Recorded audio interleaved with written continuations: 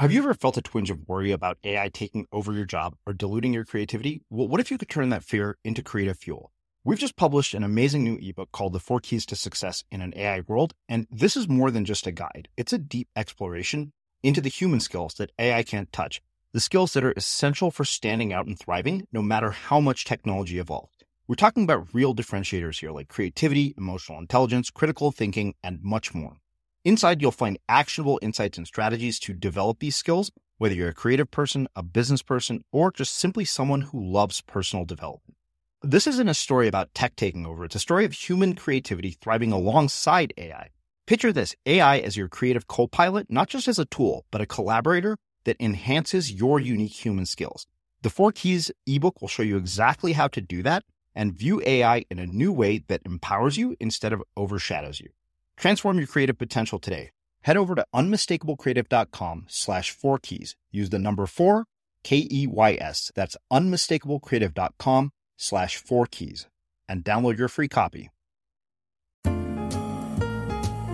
Srini Rao, and this is the Unmistakable Creative Podcast, where I speak with creative entrepreneurs, artists, and other insanely interesting people to hear their stories, learn about their molding moments, tipping points, and spectacular takeoffs.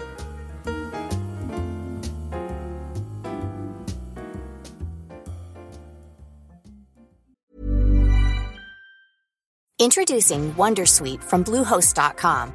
Website creation is hard, but now with Bluehost, you can answer a few simple questions about your business and get a unique WordPress website or store right away. From there, you can customize your design, colors, and content. And Bluehost automatically helps you get found in search engines like Google and Bing.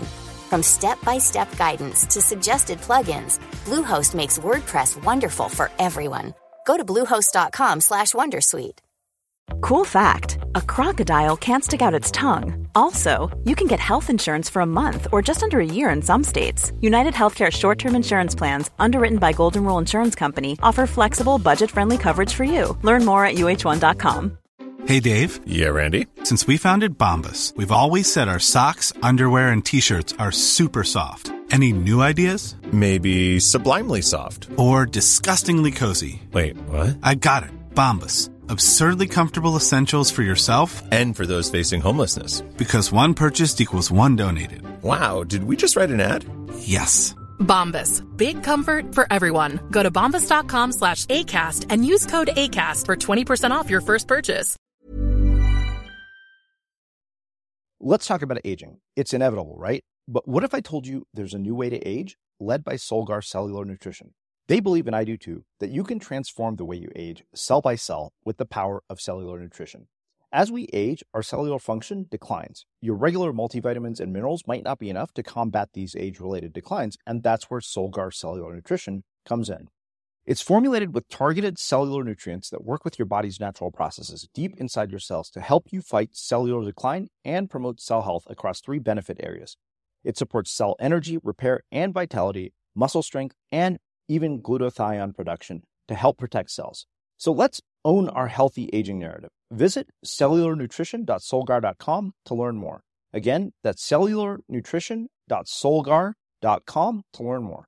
Solgar Cellular Nutrition. We go cell deep. These statements have not been evaluated by the Food and Drug Administration. This product is not intended to diagnose, treat, cure, or prevent any disease. Noah, welcome to the Unmistakable Creative. Thanks for having me. Yeah, thanks so much for taking the time to join us.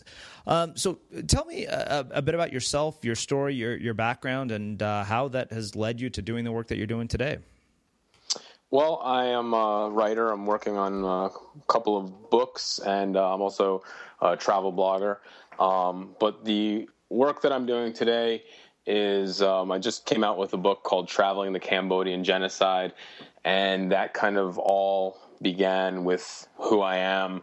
I'm a grandchild of Holocaust survivors, and basically for my entire life, I was interested in getting the answers from my grandparents and getting to those stories, but they were very secretive about their pasts. I guess they had raised their children on those same stories, and could definitely have an impact on young children. So they were just used to keeping the stories a secret from me and their other grandkids.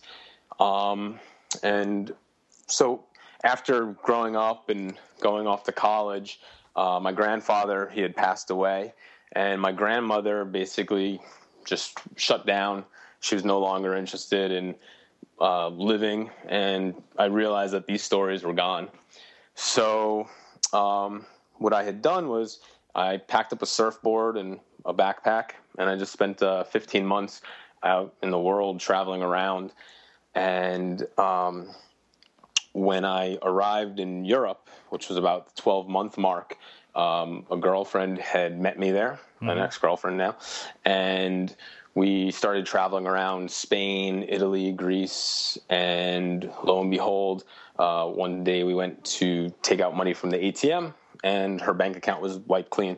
So at that point, I'd already been traveling for 13, 14 months at that point, and I realized that if we were going to continue, I was going to have to pay for the rest of the operation, and we were going to have to go someplace cheap. So we decided that we would go into Eastern Europe. But one of the commitments that I had made to myself on this travel was that I would not go into Poland and I would not go into Germany. Germany, for the obvious reasons that relate to the Holocaust, and Poland was where my grandparents were from, and they had a greater distaste for what the Poles had done because these were their neighbors, and these neighbors had turned them in for schnapps and sugar and potatoes, things like that. So we started moving through Slovenia and Hungary, and when we got to Hungary, I ran into this building, and I just paused where I was standing and looked up and just couldn't believe what I had seen.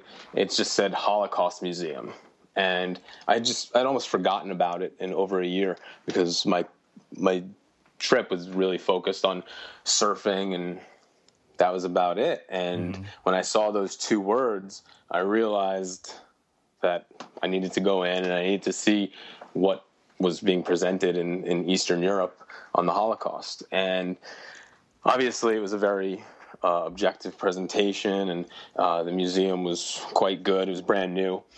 But I started to realize that I was very close to potential answers. So I sent my father an email, and I asked him if he had any information before Poppy, that's my grandfather's, that's what I called him, before he had passed away, and my grandmother, if she had given any information or towns that the town that they had lived in or the camps that they had been to.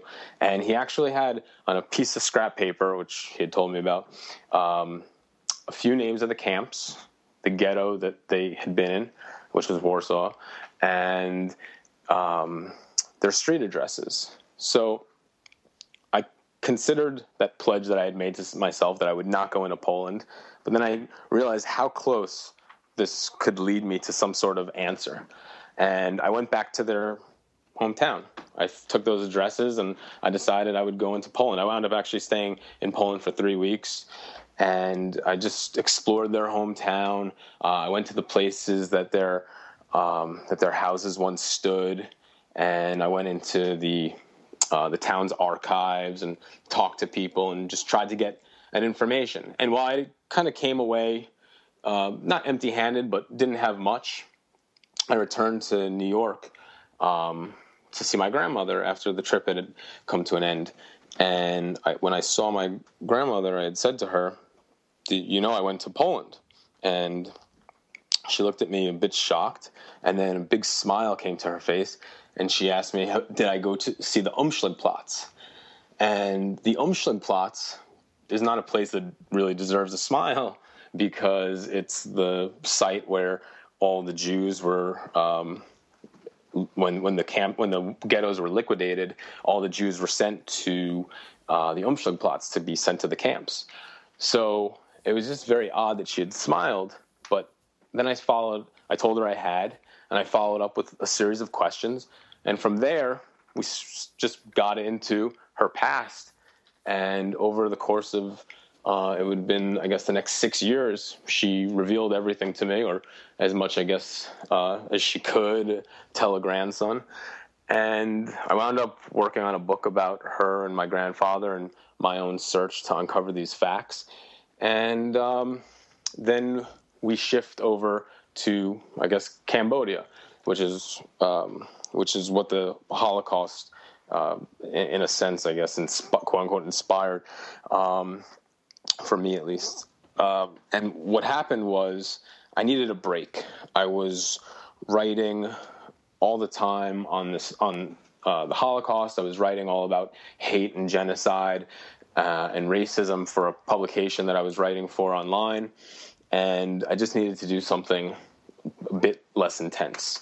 So I started a novel, and the novel was about a writer, which seems to be what many writers tackle as a subject. And I realized it was trite and boring and came out all wrong. So I needed to switch, and I spent some time just thinking about who my protagonist really could be, because I liked the novel because of all the other characters in the book. And when for some reason, I don't know how it happened, the character that I settled upon was an infant survivor of the Cambodian genocide.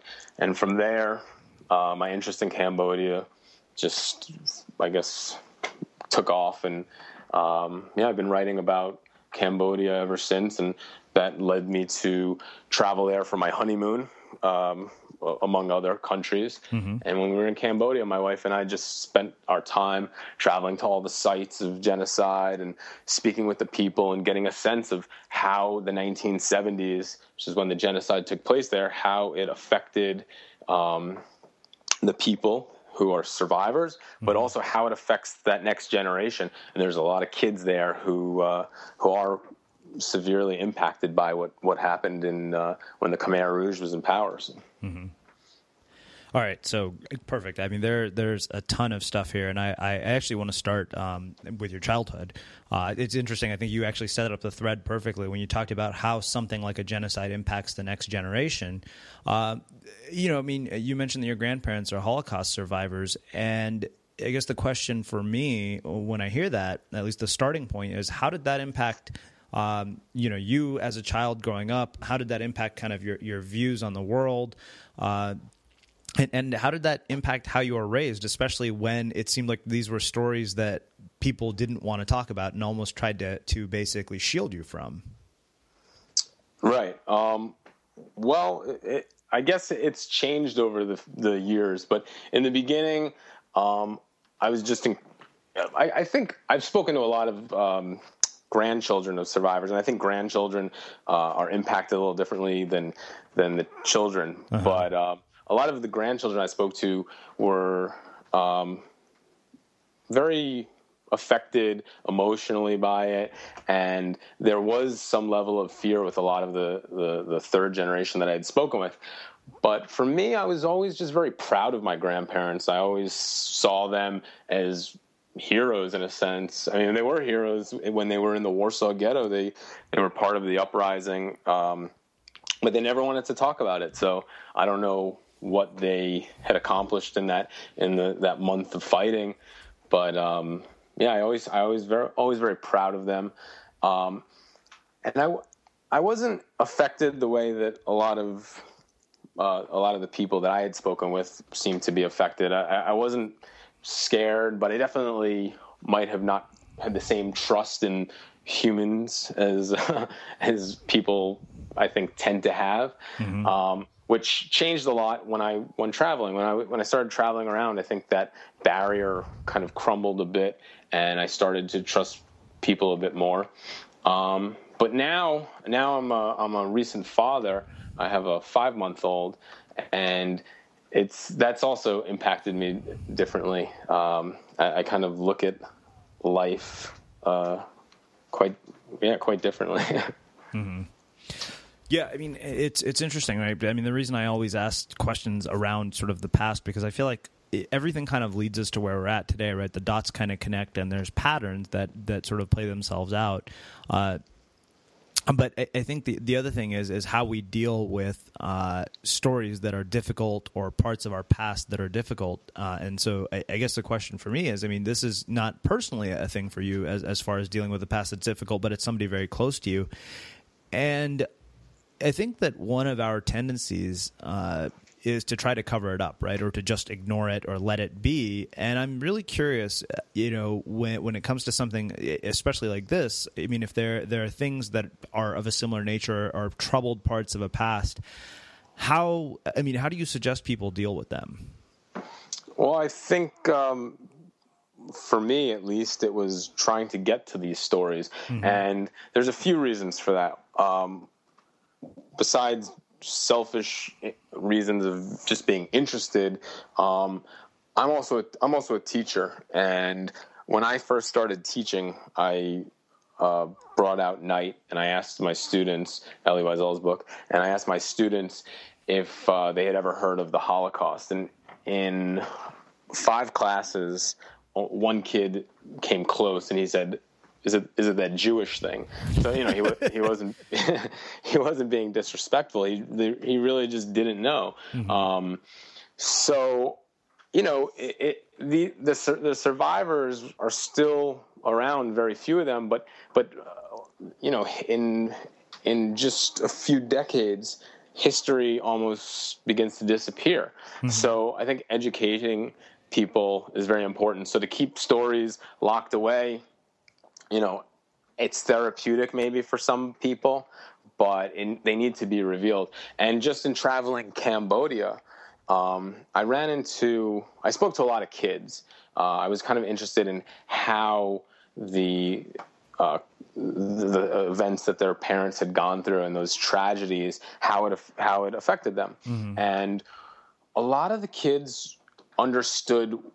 And this was presented to me brilliantly by one of the tuk-tuk drivers that was taking me around one day in a town called Battambang. But he told me that the kids knew what had happened. They just didn't know why any of it happened, which is a real problem when people are capable of propaganda. I mean, the what could be explained and rationalized many different ways when the why is not clear.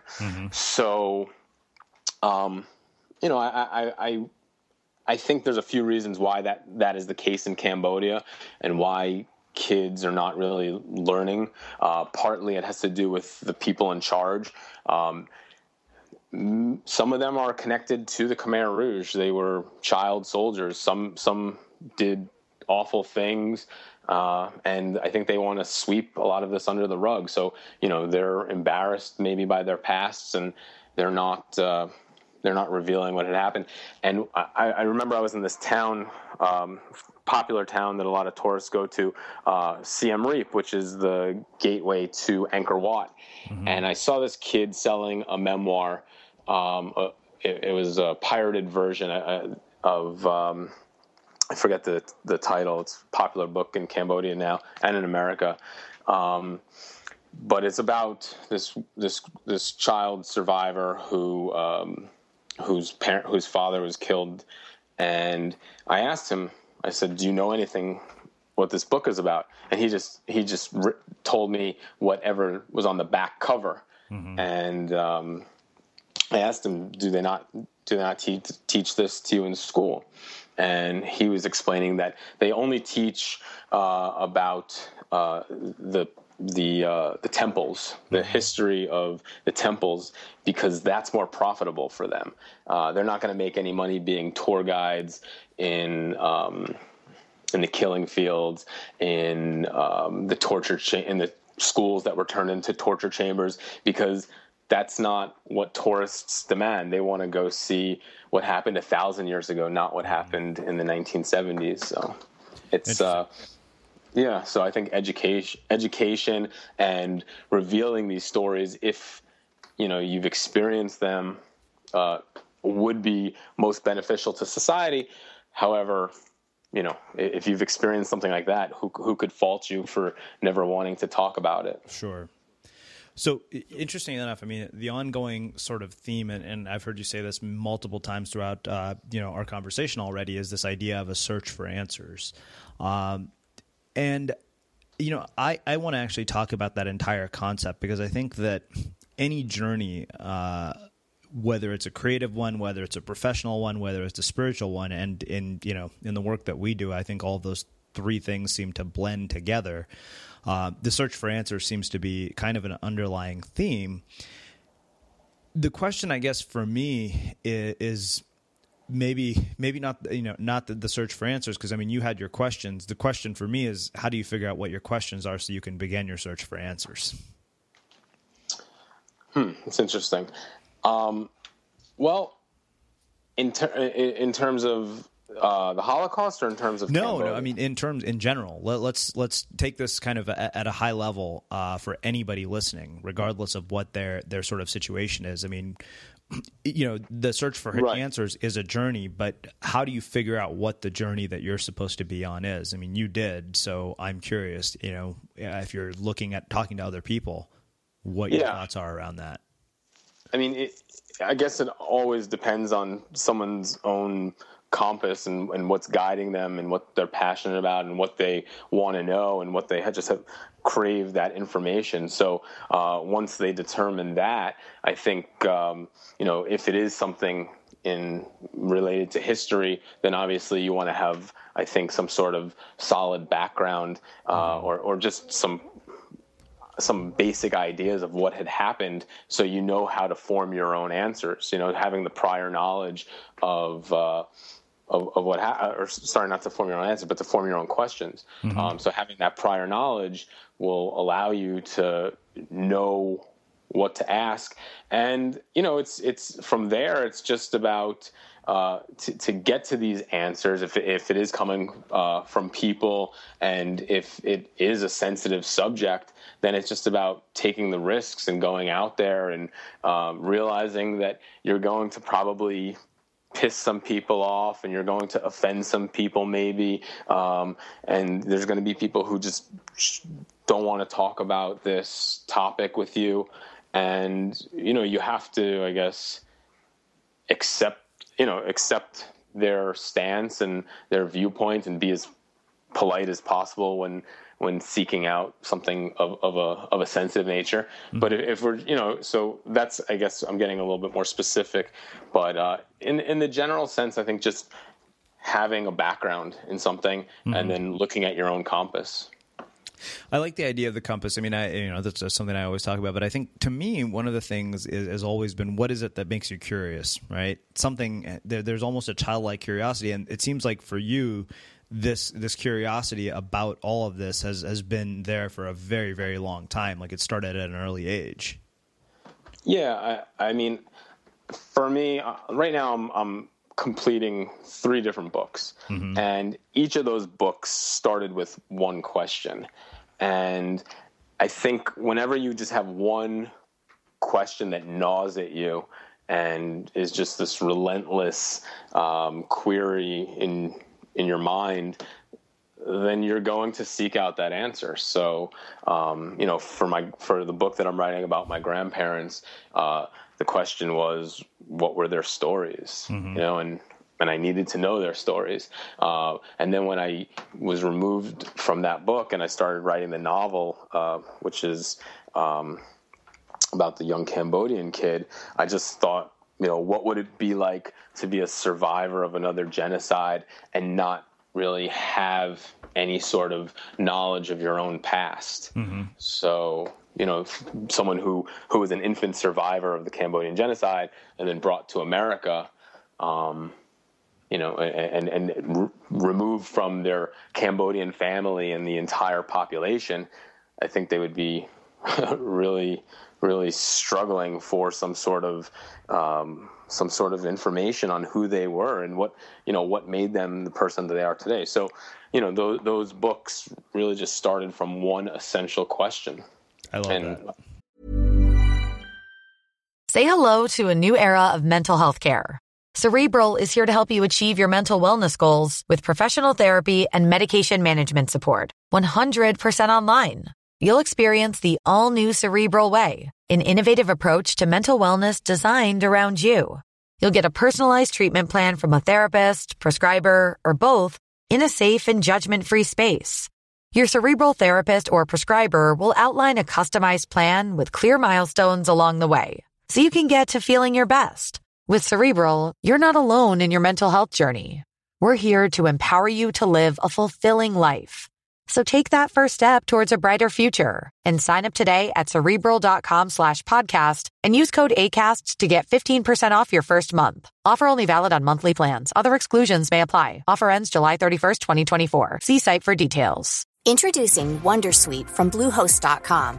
Website creation is hard, but now with Bluehost, you can answer a few simple questions about your business and get a unique WordPress website or store right away. From there, you can customize your design, colors, and content.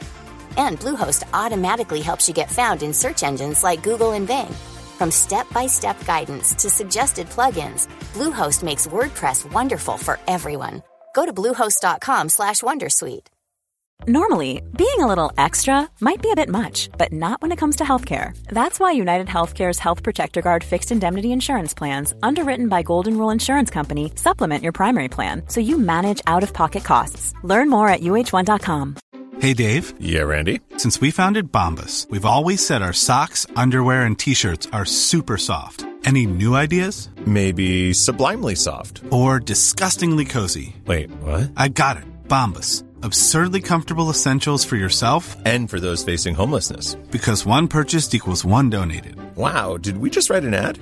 Yes. Bombas. Big comfort for everyone. Go to bombas.com/ACAST and use code ACAST for 20% off your first purchase. A new year is full of surprises, but one thing is always predictable. Postage costs go up. Stamps.com gives you crazy discounts of up to 89% off USPS and UPS services. So when postage goes up, your business will barely notice the change. Stamps.com is like your own personal post office, wherever you are. You can even take care of orders on the go with the mobile app. No lines, no traffic, no waiting. Schedule package pickups, automatically find the cheapest and fastest shipping options, and seamlessly connect with every major marketplace and shopping cart. There's even a supply store where you can stock up on mailing supplies, labels, even printers. Stamps.com has been indispensable for over 1 million businesses just like yours. All you need is a computer or phone and printer. Take a chunk out of your mailing and shipping costs this year with Stamps.com. Sign up with promo code PROGRAM for a special offer that includes a 4-week trial, plus free postage and a free digital scale. No long-term commitments or contracts.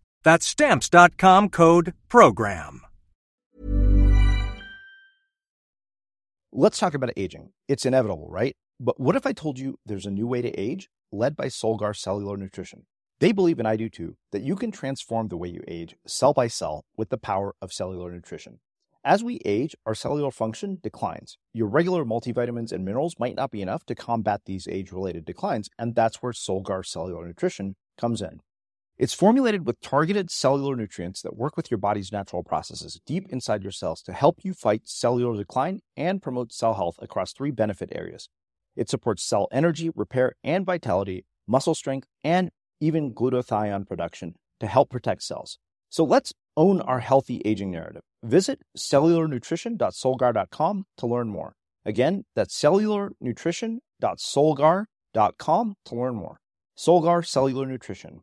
We go cell deep. These statements have not been evaluated by the Food and Drug Administration. This product is not intended to diagnose, treat, cure, or prevent any disease.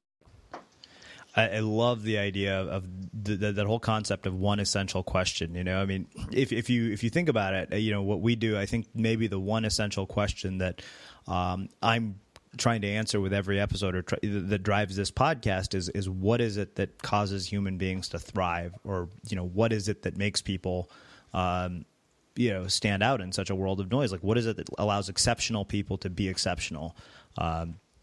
Couple of different ways of thinking about one question, even though I asked 3. But let's shift gears a little bit. I want to talk a bit about your travels. Obviously, the fact that you spent all that time surfing the world has tremendous appeal to me personally.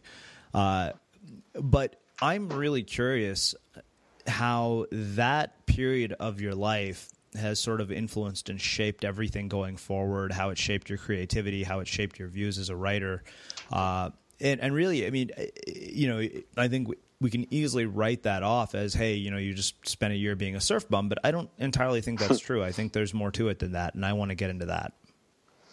Yeah, I mean, in terms of how it shaped me as a writer, I mean, clearly it's just been the topic of a lot of my content. Right now I'm completing a memoir of that experience where we're basically filled with my attempts to find good waves and really just walk away with a lot of misadventure stories. So it definitely delivered a lot of content, but in terms of how it shaped me as a person, well, I think that I can communicate with people in a way where I just have this interest in knowing about their lives because it's so different from my own and from my own experience. And, it also allowed me to take a lot of chances, which, for better or for worse. But I think the places that I had traveled, so it just so happens that a lot of great waves also are near a lot of areas where there's a lot of interesting history and separatist conflict.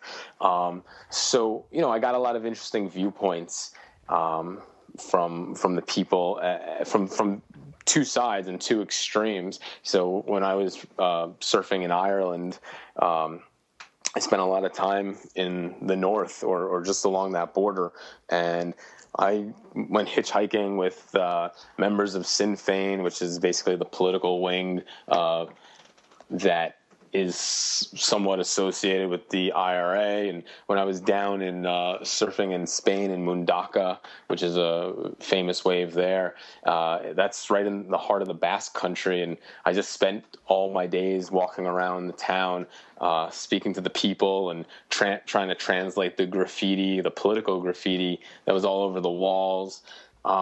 So, I found myself being very interested in people and trying to get at their stories. And that's basically what I try to do as a writer. When I'm on my travel blog, Somewhere or Bust, I'm not always looking for, the top 5 best things to do in, this country or that country.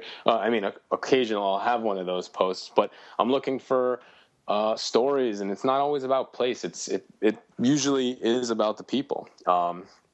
One of my favorite stories is about traveling in Laos and being taken around into all the Buddha caves with these 3 little kids, and they were just really, I think, epitomized the culture and the types of people you'll meet traveling around Laos. So that. It's those kinds of interactions and experiences that I find more remarkable. And, same thing with traveling. I actually got the experience to travel with a survivor in Europe. And we went to all the camps together. I was in a group, but, just visiting the sites, I had done that already. But to stand there with him and to hear his stories and to hear the emotion in his voice and the quiver of his, him trying to stifle this cry, it was, it made place enhanced. So that's the long version. Yeah, no, and that's that. I want the long version. That's how we find all these stories. Let me ask you this. One of the sort of things that I find when I talk to people is that you go through like a significant emotional experience. I mean, even 14 months traveling is a significant emotional experience, and then to get back to some semblance of a normal life, a lot of people will often come back from something like that, and there's almost an adjustment period or transition in which they struggle. I remember one of the things that, we had Tyler Colson, who walked a dog across America here, And I remember one thing very distinctly, when I asked him about the transition back to a normal life, he said that, for the first probably 3 months, he had a tremendous amount of anxiety. He couldn't sleep at night. Living in Chicago after spending almost a year just walking across the United States was actually quite stressful. Like everything seemed too fast. And I'm really curious if you had experiences like that, how you dealt with them, and sort of what are the implications for people listening from something like that? Well, I think this answer will touch on your previous question and this one. Basically, the trip taught me what was valuable in life, because when I came back, I got right into a PR job in New York City, and I would spend my entire day commuting, working, waiting for the clock to hit a reasonable hour to leave, commuting home. I mean, I did my job, but all that time was spent either getting to work or working. And when I got home, I had maybe 2-3 hours before it was really time to wrap things up. And it was just not the life that I was accustomed to. And it definitely could have affected me negatively, but I just realized that it wasn't for me. And I took a job that fit my lifestyle a bit more, and because I realized that I didn't want to work my whole life and realize that I had sacrificed so many things. So, I took a job that paid less, but it gave me more free time and allowed me to satisfy my own needs in a way. And it was funny, actually, when I returned, it was 2004, and I saw all of these people walking around New York City with these white headphones that connected to nothing. It was just like in their pocket. And when I had left, the big thing was the Discman or the Walkman. And so, like, the biggest culture shock for me was that you had something the size of your wallet, or now the size of our iPhones, that was playing music. So that was my big culture shock, coming back and seeing that the iPod was ubiquitous. Well, let me ask you this. One of the other parts of this that actually I'm really curious about is the relationship with your grandmother. And you talked about coming back and how, over the next, several years, it sounds like you got into sort of a dialogue with her about the stories and how it all translated. And I'm really curious about, what that was like, the process of it, how it affected your relationship with her. And, what's it like to talk to somebody about painful experiences and having them relive that through telling the stories of it? Yeah. Well, I had a newfound respect for my grandmother. My grandmother growing up was very stereotypical of the Jewish grandmother. She, spent all her time in the kitchen. She kvetched when she would see spills or crumbs on the floor. She would yell at us for not eating. And to me, she was always just this character. And I kind of just always laughed at her, lovingly, of course. And I always knew that my grandfather was the hero, the tough guy. And I just kind of wrote my grandmother off in a sense, like, oh yeah, she was a survivor, but not like my poppy had survived. And actually, the way that the book first began, it's now called My Grandparents' Holocaust, and shopping it around. But the way it first began, I was surfing in Panama. This was a separate trip, not related to the year plus abroad. And I was just sitting there, and I thought, I'm going to write a book about my grandfather, because he's this hero who survived 5 different concentration camps, and he was part of the uprising in Warsaw. So when I got home, and my grandmother had already started telling me stories, but all my questions were always about my grandfather. And what was great about my grandmother is she traveled kind of parallel to my grandfather throughout the war. So when he was in one ghetto, she was there too, just coincidentally. When he was in a camp, she was there too. So whenever she would tell me a story about him, because that's how my questions were slanted, they eventually evolved into, well, let me tell you what happened to me. And I felt ridiculous. I felt very silly that I discounted my grandmother, and that she was as much of a hero as my grandfather, or as much of a survivor as, she had gone through, I think, even worse conditions, because she was in some terrible camps, and she watched too many people from her family killed in front of her. So I think that, my grandfather watched the train disappear with his family, but she watched, she was holding her mother's hand when she was murdered. So to hear all of these stories from my grandmother revealed to me accidentally, almost because I was not asking the right questions, was an incredible experience for me. And luckily they had, traveled similar journeys to survive. Mm-hmm.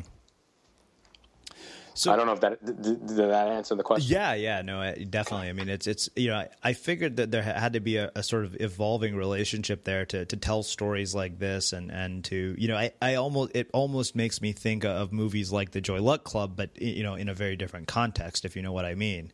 Right. In which you're basically sharing stories across generations, and a story in this case that happens to be incredibly painful to share, probably. Right. Well, actually, I should tell you the happy spin on this.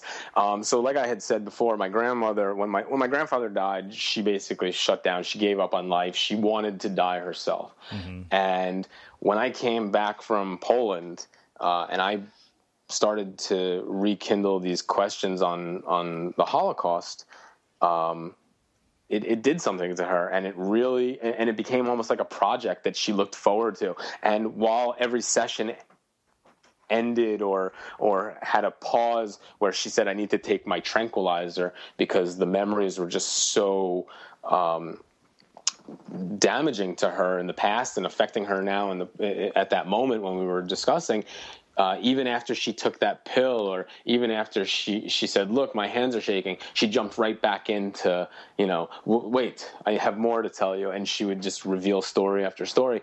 And I don't know, in a weird, macabre sort of way, it rejuvenated this spirit that had kind of sunk away when my grandfather died. So, yeah, there's a happy ending in revealing these stories. Interesting.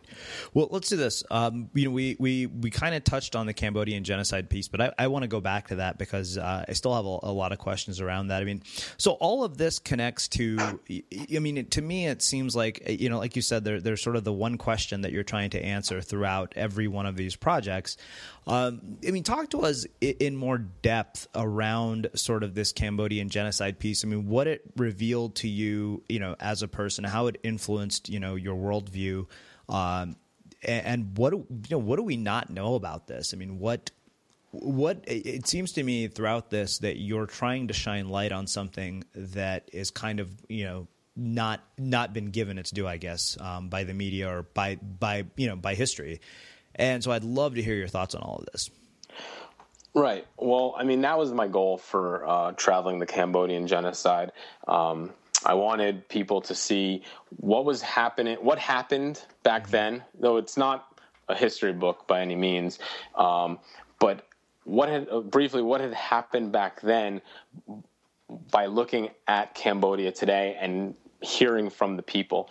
And, this is a country that still has about 5 to 6 million landmines and unexploded ordnance scattered throughout the land, making the land unusable in some areas and crippling children and adults daily.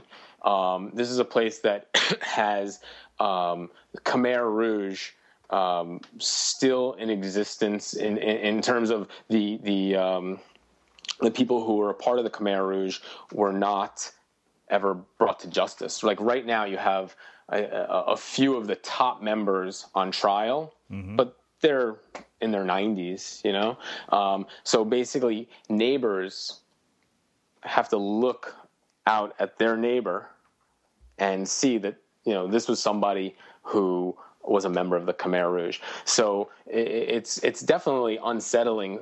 The Jews pretty much left Europe, or they left Germany. So they're not looking at the Nazis, but the Cambodian population, they all stayed. The survivors stayed. So that's got to create emotional issues right there. You have a government that's corrupt, and also a government that's that some members are culpable for what had happened in the 1970s, and kids right now are not getting the correct education because I think people would rather keep all this under wraps. Mm-hmm. And so that's kind of like the landscape of the country, and how that time period still affects the people today. But just from traveling around and talking with the people, there's I'm not trying to pigeonhole people into two groups, but there's the people who want to know and want to share their stories, and then there's the people who want to basically shut down that memory. Mm-hmm.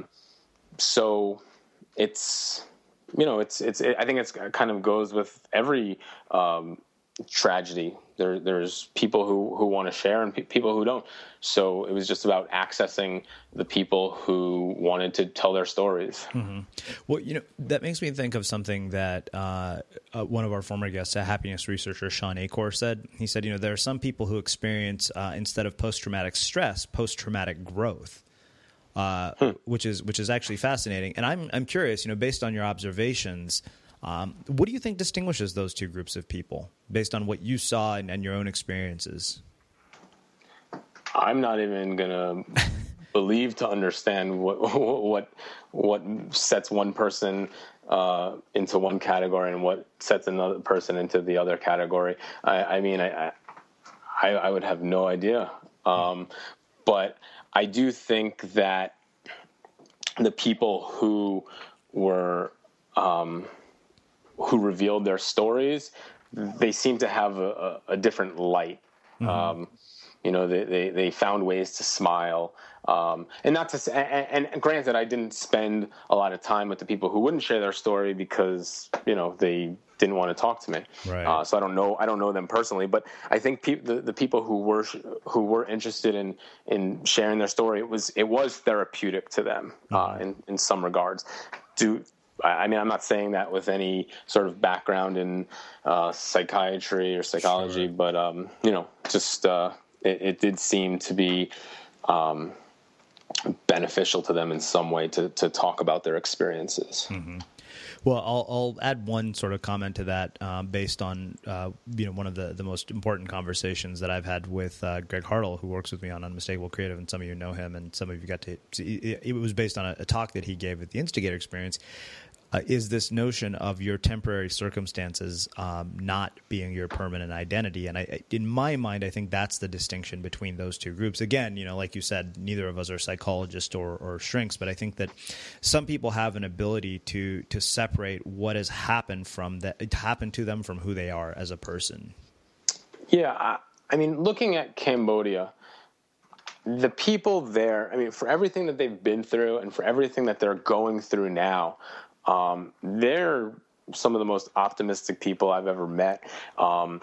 There are groups of people playing volleyball all around the country, and they don't have legs. They're just sitting on tarps with their limbs, their prosthetics scattered on the sidelines, and they're just playing games, with this positive spirit that sports can bring about. And the kids are smiling. And then I watched some children who were trying to sell me these bracelets that every Cambodian kid unfortunately seems to have to sell.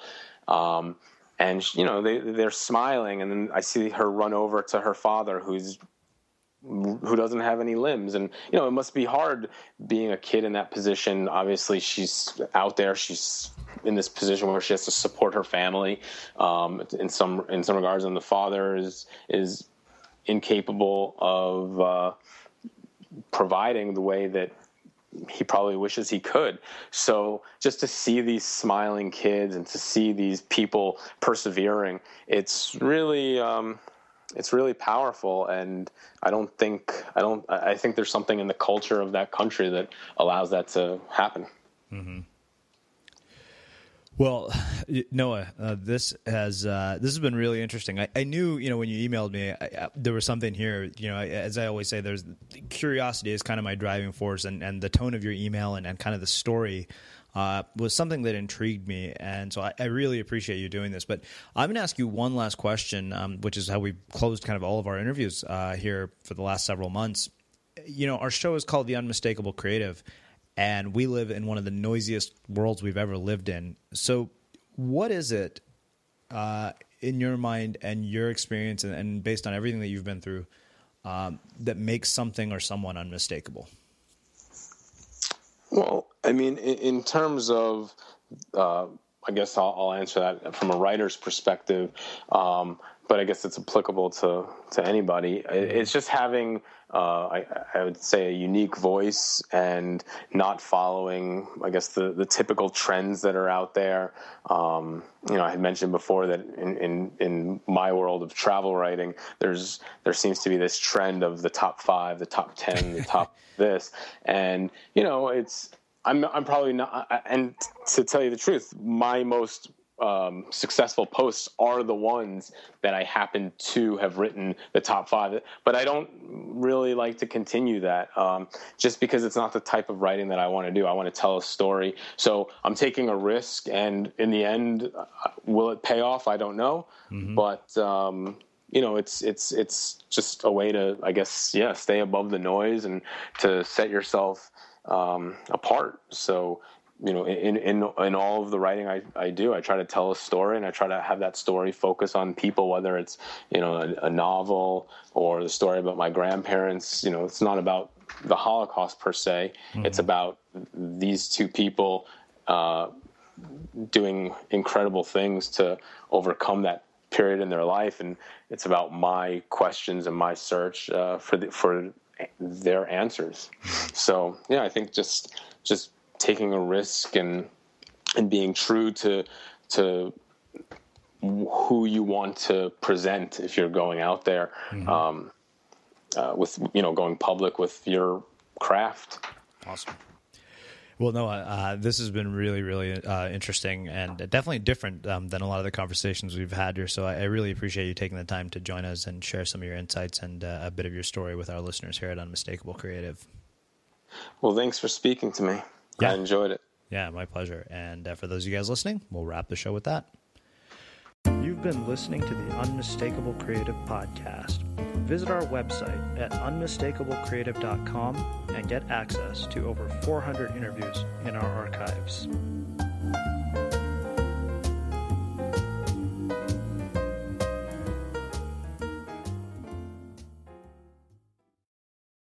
Have you ever felt a twinge of worry about AI taking over your job or diluting your creativity? Well, what if you could turn that fear into creative fuel? We've just published an amazing new ebook called The 4 Keys to Success in an AI World, and this is more than just a guide. It's a deep exploration into the human skills that AI can't touch, the skills that are essential for standing out and thriving, no matter how much technology evolves.